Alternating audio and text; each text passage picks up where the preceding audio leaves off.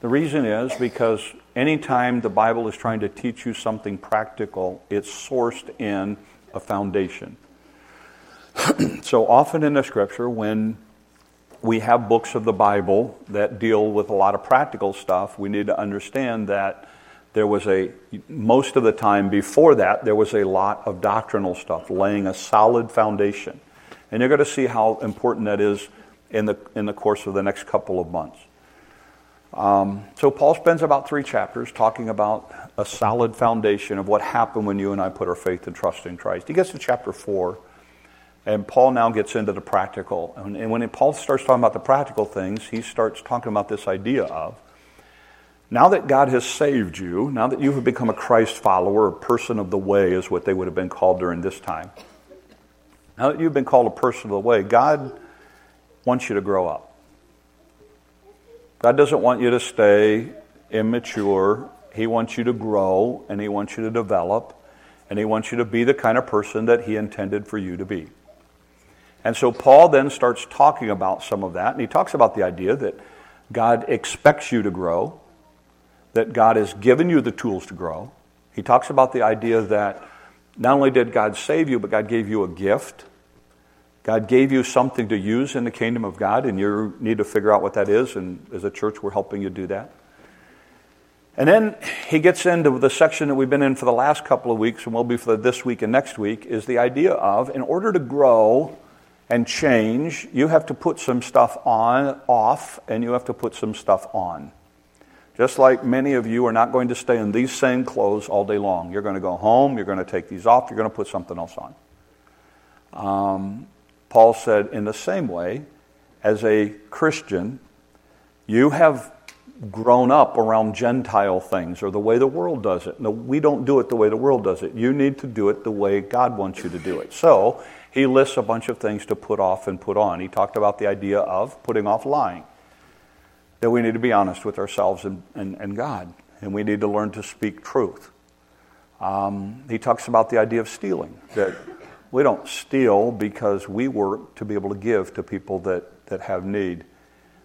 He talks about the idea of putting off this idea of the way that we talk. We're going to spend a lot of time on that today.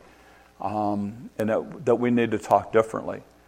And so talks about the way that the world walks and that it handles things a certain way, and we shouldn't do that.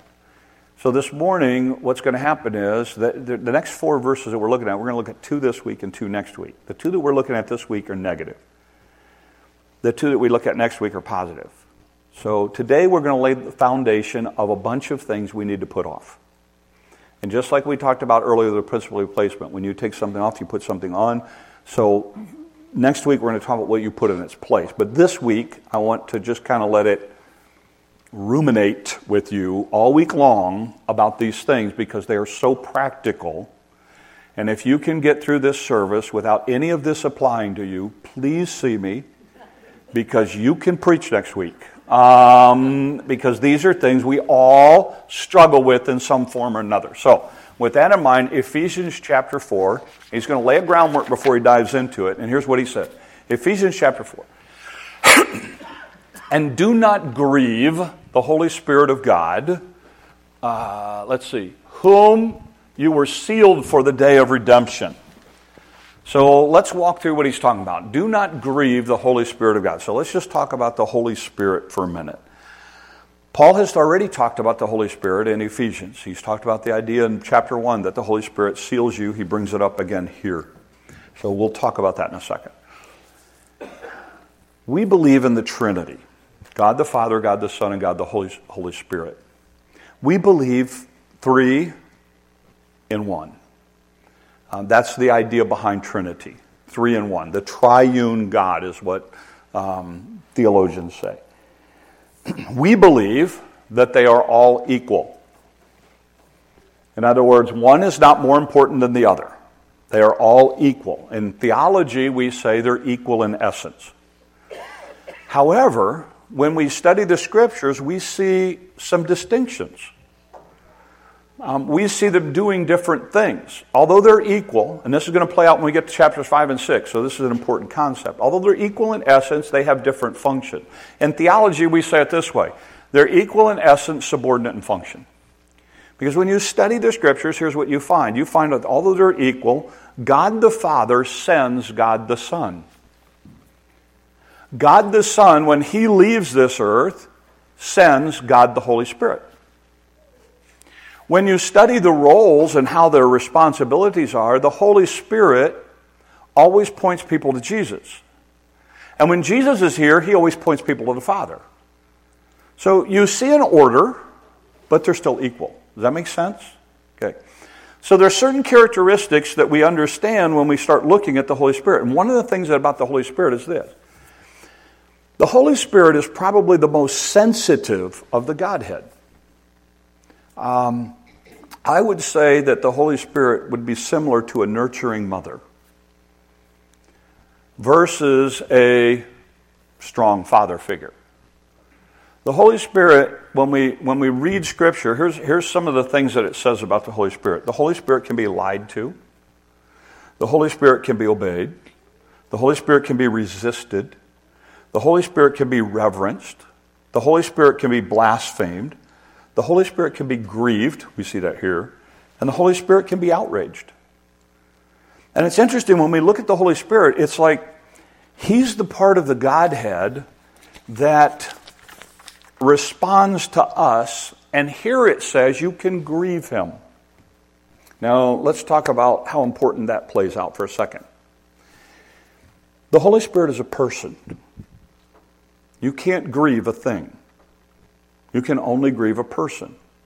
And the person, and in order to grieve a person, that person has to care about you.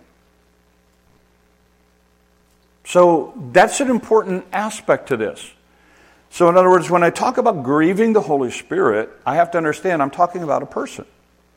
I'm not talking about a thing. I'm not talking about an entity. I'm talking about grieving a person who genuinely cares about me.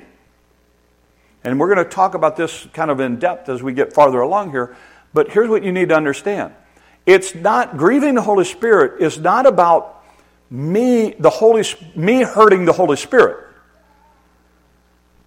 Grieving the Holy Spirit is about the Holy Spirit hurting for me. Let me give you an example. Okay? A good parent. A good parent wants what's best for their children, right? So if a good parent sees a brother hitting a sister, what does a good parent do? Oh, that's okay, they'll grow out of it.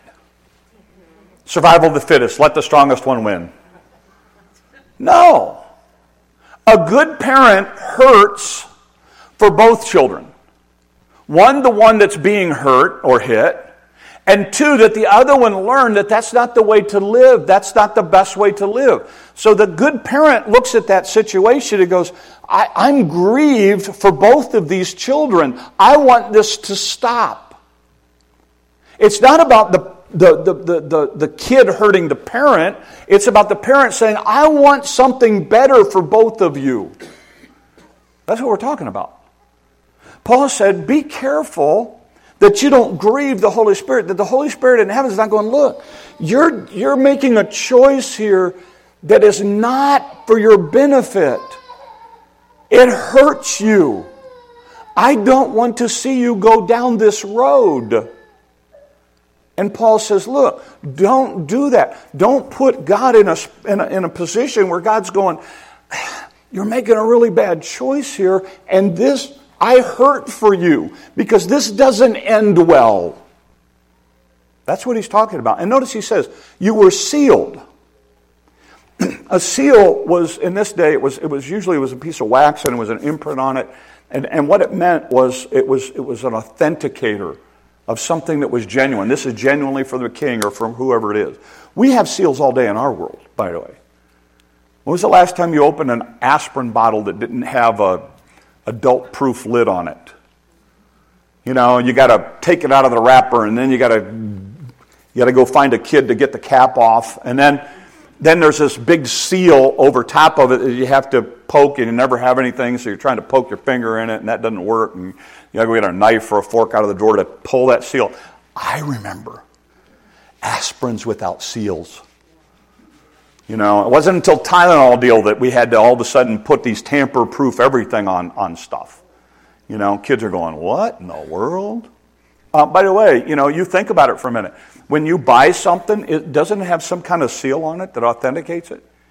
Try to buy an NFL thing or something from NASCAR, and what do you have on it? You got these hologram seals on it that show you that it's an authentic product. Why?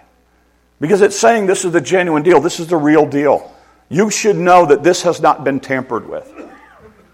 What Paul says is, don't grieve the Holy Spirit of God by whom you are sealed. In other words, when God saved you, He put a seal on you to say this is the authentic thing.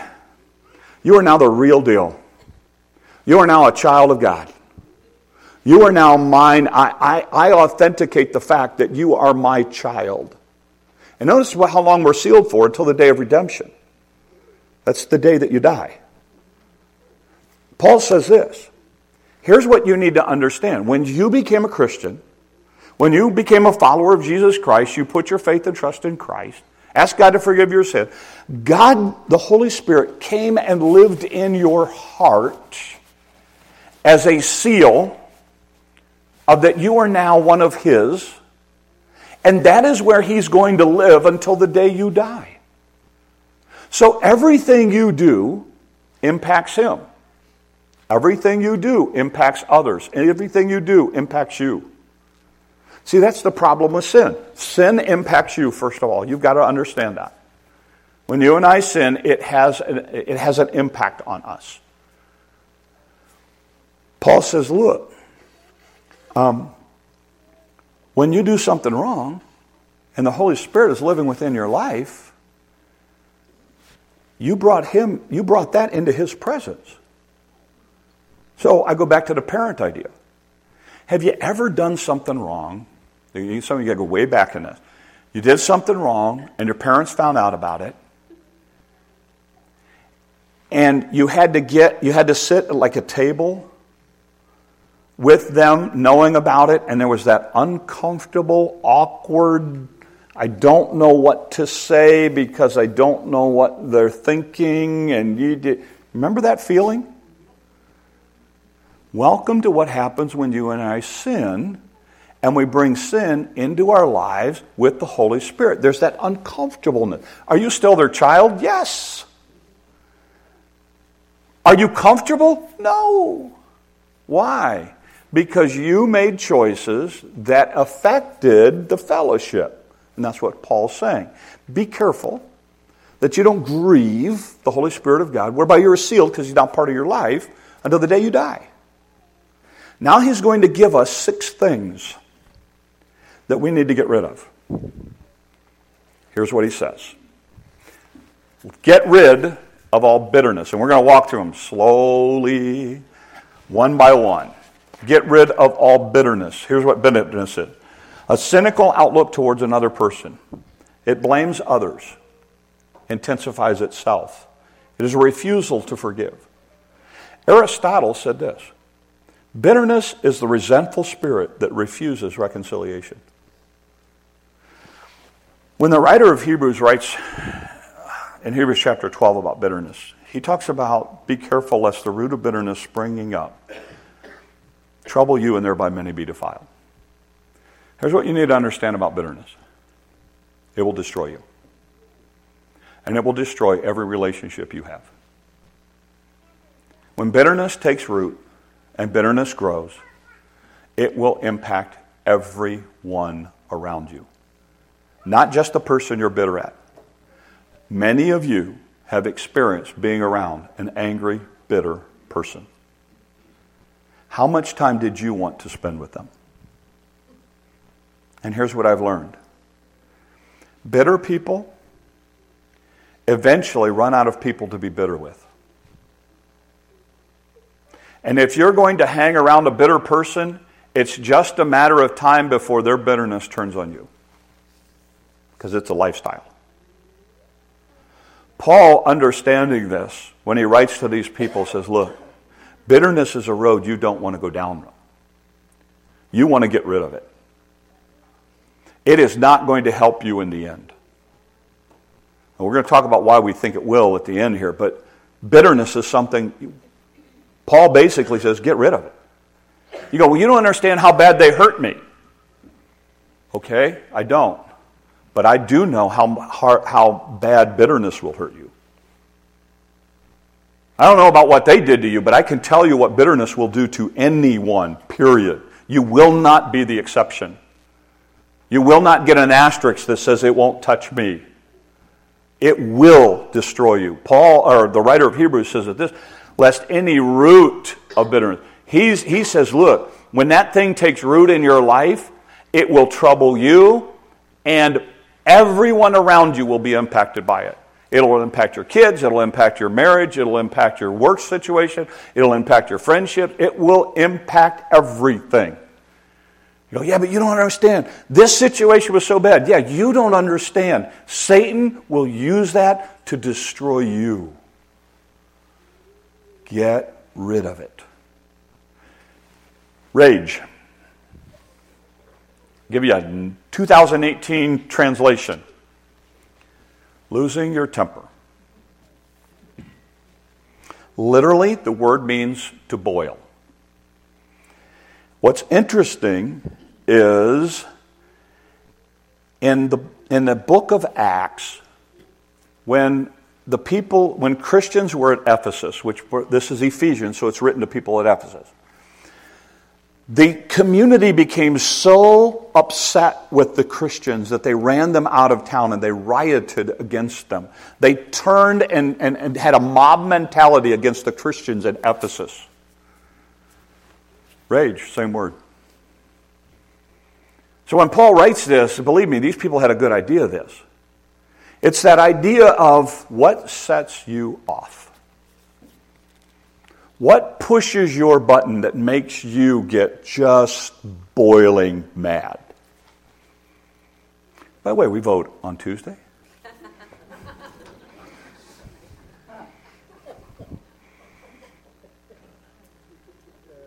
Question. I don't know how it's going to turn out. Shouldn't impact your world. Shouldn't shake your faith. Because my faith is sourced in Jesus Christ, not in what happens in the place that I live. You say we shouldn't get angry? No, we're going to talk about anger next. That's next. But we're going to deal with rage right now, okay? It's that idea of boiling over. It's that idea of losing your temper. What is it that causes you to lose your temper?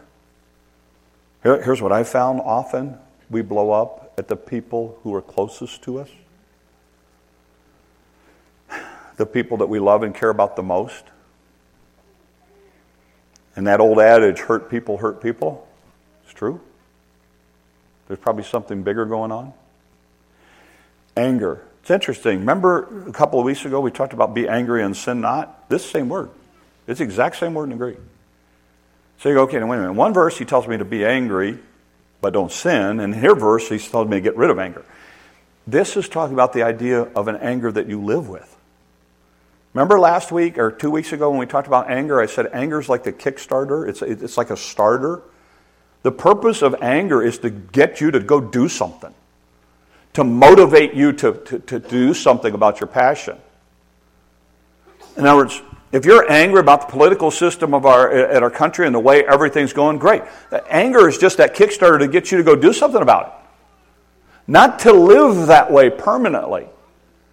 You know, I use the illustration of your starter, and for some of you who don't understand, here's what's going to happen. You're going to go to your car, and you're going to either turn a key or push a button, or your car's going to magically do what it's supposed to do, and it's going to start. And what's going to happen is there's a little starter thingy that has a little gear on it that engages your flywheel that turns your motor over. And it's on a spring. And so what happens is when you power it, that kicks it out, it starts the motor, and then when you turn that, when you let off, that spring disengages. And the whole flywheel starts to spin, and hopefully your car starts, or truck, or whatever you got out there. Anger is a Kickstarter. It's that starter. In the old days on motorcycles, you had to use that kick, the kickstart to start a motorcycle up. You don't continually do that the whole time you're riding a motorcycle. You don't continually get in your car and all the way home today keep turning the key. Why? Because it'll ruin the starter and it creates all kinds of problems. And Paul's saying, get rid of living a life full of anger all the time. You've met these people. They're angry at the world. How you doing? Oh, it's too sunny today. Oh, now it's cloudy. Well, is there anything that you're at? No, I'm mad at the world. You met these people. How much fun are they to be around? And Paul says, look, get rid of it. Fine. Get angry. Don't sin. Don't lose your temper. Don't lose control. Get angry. Kickstart it to go do something. And then get off of it. This idea of continually living in anger, talk to anybody in the healthcare field. They'll tell you what that kind of lifestyle will do to you. Physiologically, what it will do to your body. Brawling. That's an interesting word. The idea of brawling. Want a 2018 word? Yelling. Now you just think about it for a minute. If you're constantly running around yelling, how effective do you think that is as a method of communication? Well, at least they'll hear me. No, they'll get so used to you yelling, they won't pay any attention to you yelling. You know, my wife is a master at this when it comes to 5-year-olds. You know, the kids will be going nuts or whatever else. So my wife, you know, I've watched teachers who have little kids, and the good, effective teachers, they don't yell at these little kids. They talk to them. And they get their attention. And my wife is it's like, children. And I'm like, kid, shut up! You know, I go into a room. I can handle. I think the longest I've ever been in there is like 4 minutes, 5 minutes. Because I go into a room to see something, to say something, or to touch base with her, or grab her keys, or whatever else. And the second I do, it's like all these 5-year-olds. I am a magnet. It's like they all start lining up at her desk, and I'm like, why are these? If you know me, my space is my space. And when 5-year-olds are all crowding around, you know, and my wife will just look at them and she'll go, I'm talking to an adult. Go sit down. I'm like, go away! Paul says, look, get rid of the yelling. Get rid of the slander. Slander is basically talking about somebody else in order to make yourself look better. I ran into this recently. This guy I knew, I had never really met, never had a discussion with him more than probably 5 minutes, ever. And we're in a situation where we had about 10, 15 minutes, and this person started going on and on and on about their ex and how horrible their ex was. And I'm like, I tried to change the conversation I don't know how many times, you know. And oh, they did this, and they did this, and they did, and I can't believe it. What do you think about that? And I walked away going, you know what? I heard far more about their ex than I ever cared to hear about. But you know who I thought worse about? See, slander tells you more about you and tells people more about you than it does about the person you're slandering. And I met people who are divorced. And I have to pry a little bit to say, hey, you know, what happened? I have people go, well, you know, they had stuff, and I had stuff, and we just couldn't get together with our stuff. Now, we can be friends. You know, because by the way, here's what you need to learn about people who slander. Someone who slanders other people will eventually slander you. If you're a person who slanders other people, like, no, I only slander people who are bad. No. You'll eventually slander other people too.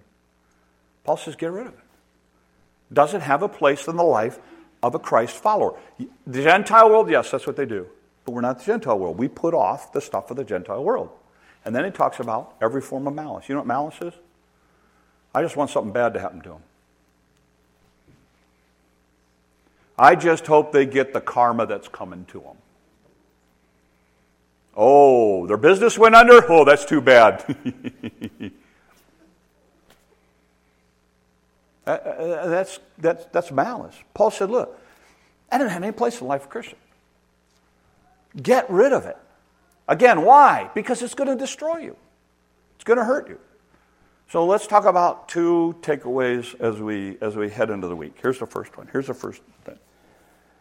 Let's be careful this week of sin and grieving the Holy Spirit. Okay? Again, it's not about what it does. It's not like my sin is going to hurt the Holy Spirit. My sin is going to hurt the Holy Spirit who wants the best for me. Paul doesn't say to get rid of this stuff just because he's got a list of... Paul says, get rid of these things because they grieve the Spirit of God. Because the Holy Spirit is like that Father. He's looking at you going, look, you need to get rid of bitterness because if you don't, you're going to have a miserable life. You're going to start getting angry at people that don't have anything to do with your deal. And the next thing you know, you're going to start turning against other people. And then people are going to get away from you and you're not going to know what to do, so you're going to get angry at them. And you're just going to end up this bitter, old, single, by-yourself person. And the Holy Spirit looks at you and goes, I see so much potential. I don't want that for you. Don't go down that road. Get rid of that stuff. He talks about the idea of rage, losing your temper. The Holy Spirit wants so much more for you. I mean, the Holy Spirit wants you to be able to come up against a situation and be in control. Not just lose it. The Holy Spirit wants your anger to not be something you live with 24/7. Because that will eat away at you. That Holy Spirit's looking at you going, I want so much more for you. The idea of slander. I don't want you to run around talking about everybody else. You know, just worry about you. Get your act together. I don't want you, every time you turn around, you're yelling to try to get somebody's attention. That's not good for you. I don't want you running around hoping bad things happen to people. I mean, that kind of mentality, where does that end for you? And Paul says, I want you to live in such a way that you don't grieve the Spirit of God. And in order to do that, you need to realize these are 6 things that the Holy Spirit, that Paul says, look, they are not healthy for you. They will eat away at your soul. They will eat away at your relationships. They'll undermine the very thing that you're trying to establish in your life as solid. And Paul steps back and goes, look, don't let those things get out of control that way. I like what he talks about here. Most of what he's talking about here deals with our speech.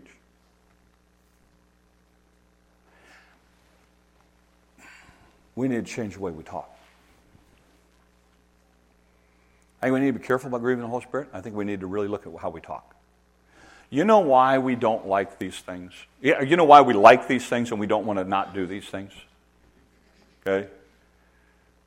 Because here's the thing. When I do these things, the focus is on somebody else. See, I can be bitter because you mistreated me. It's about what you did to me and the way it should have worked for me. I could lose my temper because of something you said or did to me. I can yell because it's about me being heard. I can slander because that makes me look better and you look bad. See, the reason we do these things is because these are about us. If I don't do these things, then I have to think about me. And I have to deal with my heart. Because you see, in order to not lose my temper, what does that mean I have to do? I have to control my temper. It's now my problem. Bitterness is about me wrestling with the idea of, yes, I was mistreated, but I'm going to respond in a proper way. Just like my Lord did when he was mistreated. Brawling, yelling, talking about somebody else, sharing all of the juicy gossip to make somebody else look bad and me look good. That means I have to control and keep my mouth shut and not talk about somebody else in a negative, critical way to tear them down in order to make myself look better. See, in order to get rid of these things, I have to deal with me. The Gentiles could care less. The Gentile in their world is about themselves looking better and doing good. So they have no problem doing these things. But as a Christian, by the way, is not this, do you ever find these issues with Jesus? You go, well, he was angry in the temple. Yeah, he kick-started him to go do something. Read the passage where he turns over the tables. He actually goes in the night before. Sees it, goes back, makes a plan, comes back the next day. It wasn't a walked in the temple and lost his cool. No. There was a calculation to what he did. Wasn't losing his cool, huh? What he saw grieved his heart. He said, I'm going to go in and make a statement. And he did. And he got their attention.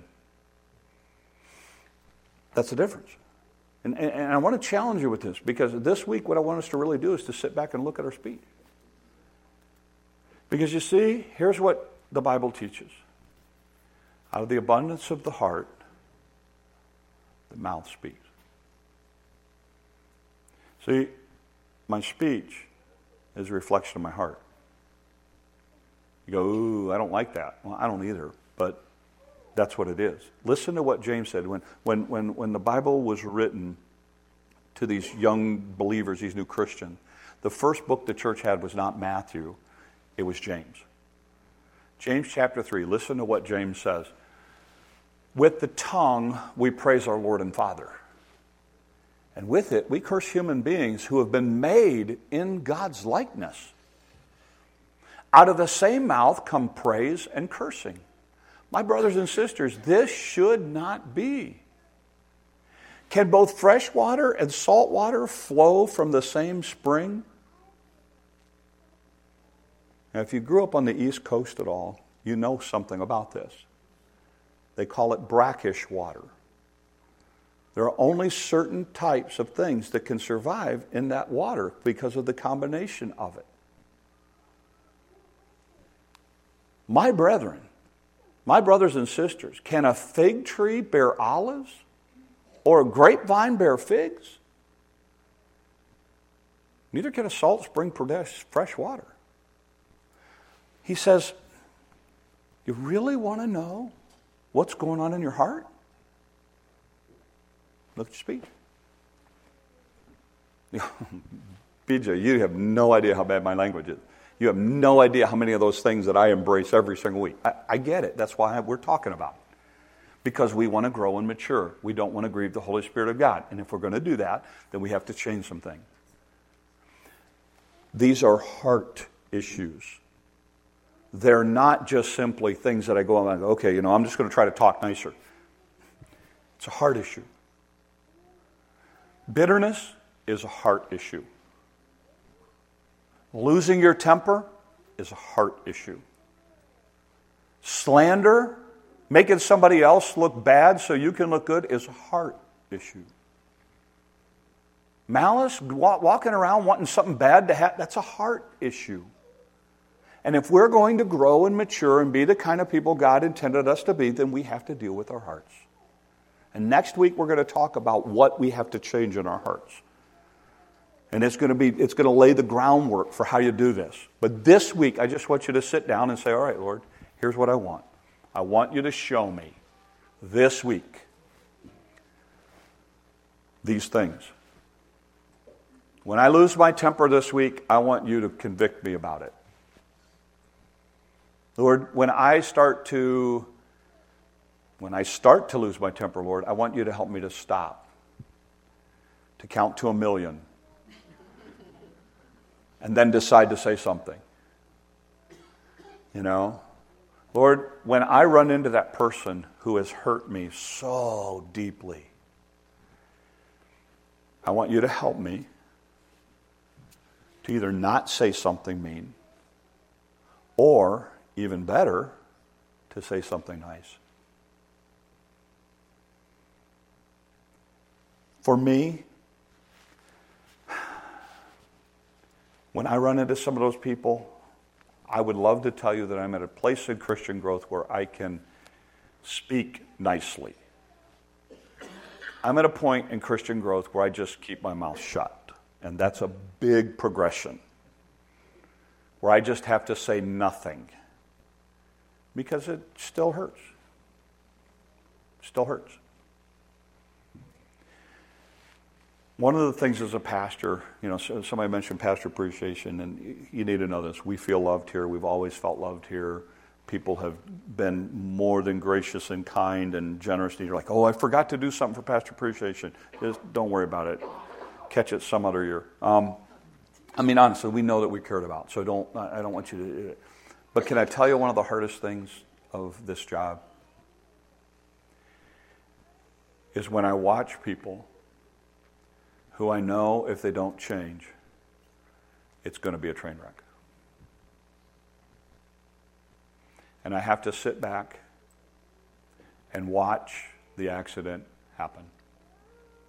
And I watch their family, and I watch loved ones, and I watch people pitch in and try to help the person, and the person just is so bent, and it grieves you as a pastor to see all of that potential and to know that the road they're heading down is preventable.